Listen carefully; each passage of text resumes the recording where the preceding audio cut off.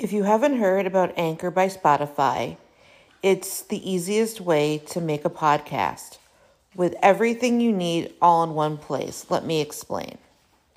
Anchor has tools that allow you to record and edit your podcast right from your phone or computer.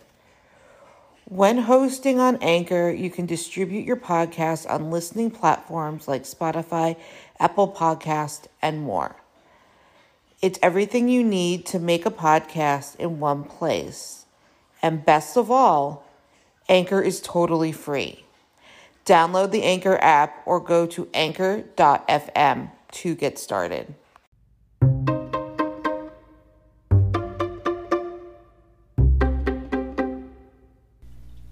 Thank you for listening to the Fierce Oddie podcast, where we talk about disability, quackery, parenting, and Jewish life.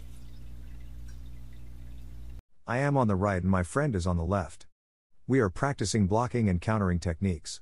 This is a little known fact. I was in karate. Fun fact, the word karate mean open-handed, as a kid, kempo to be more specific. I started when I was young and I stopped when I moved out of my home. My parents thought it would make me more disciplined, but it gave me so much more. How I started. I started it with my brothers because I did not want to do dance. To me, it was too girly and I was not interested. When we had our first private introductory lesson, I was hooked. It was the first time I was able to do anything. It did a lot for my self-esteem. A new special interest. Karate became my special interest right away. At that point, I did not know that's what was going on. All I knew is that I really loved it. The dojo started to expand and I was asked to be on their demo team. This means that when there were events, I participated in the demonstration. It was mostly with weapons such as the staff or the nunchucks. I had a lot of fun doing this. It got me out of the house on the weekends, so I did not need to deal with the abuse at home. They had something called the split club. It didn't take me long to get on that board. Now, after my EDS diagnosis, it does not surprise me.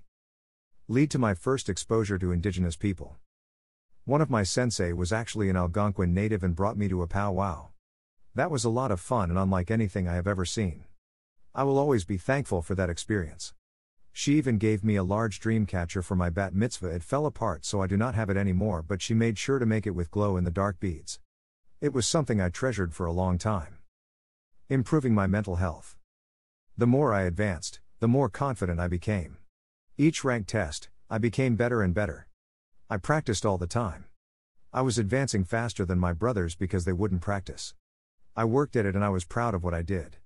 Before I graduated high school, I earned my black belt because I practiced it as part of my test. I had to spar with my eyes shut. Me, being hard of hearing, that was not easy, but I was very sensitive to how the floor vibrated and I did great. I proudly hang my belt on my wall by my desk today.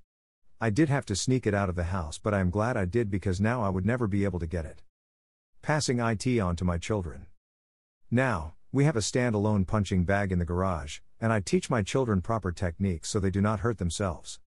I do make them repeat that we do not use this unless there is no other choice but to defend ourselves. They fully understand. I cannot afford to send them to proper classes, but I can show them what I know. A message to martial arts haters. To those villainizing any type of martial arts or fighting sports, you are truly ignorant. You have no idea what good they can do for someone's mental health and physical strength. I highly recommend martial arts to anyone, at any age.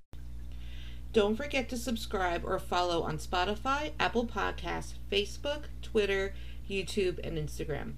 Keep on speaking your truth and never let your flame burn out. Thank you for listening.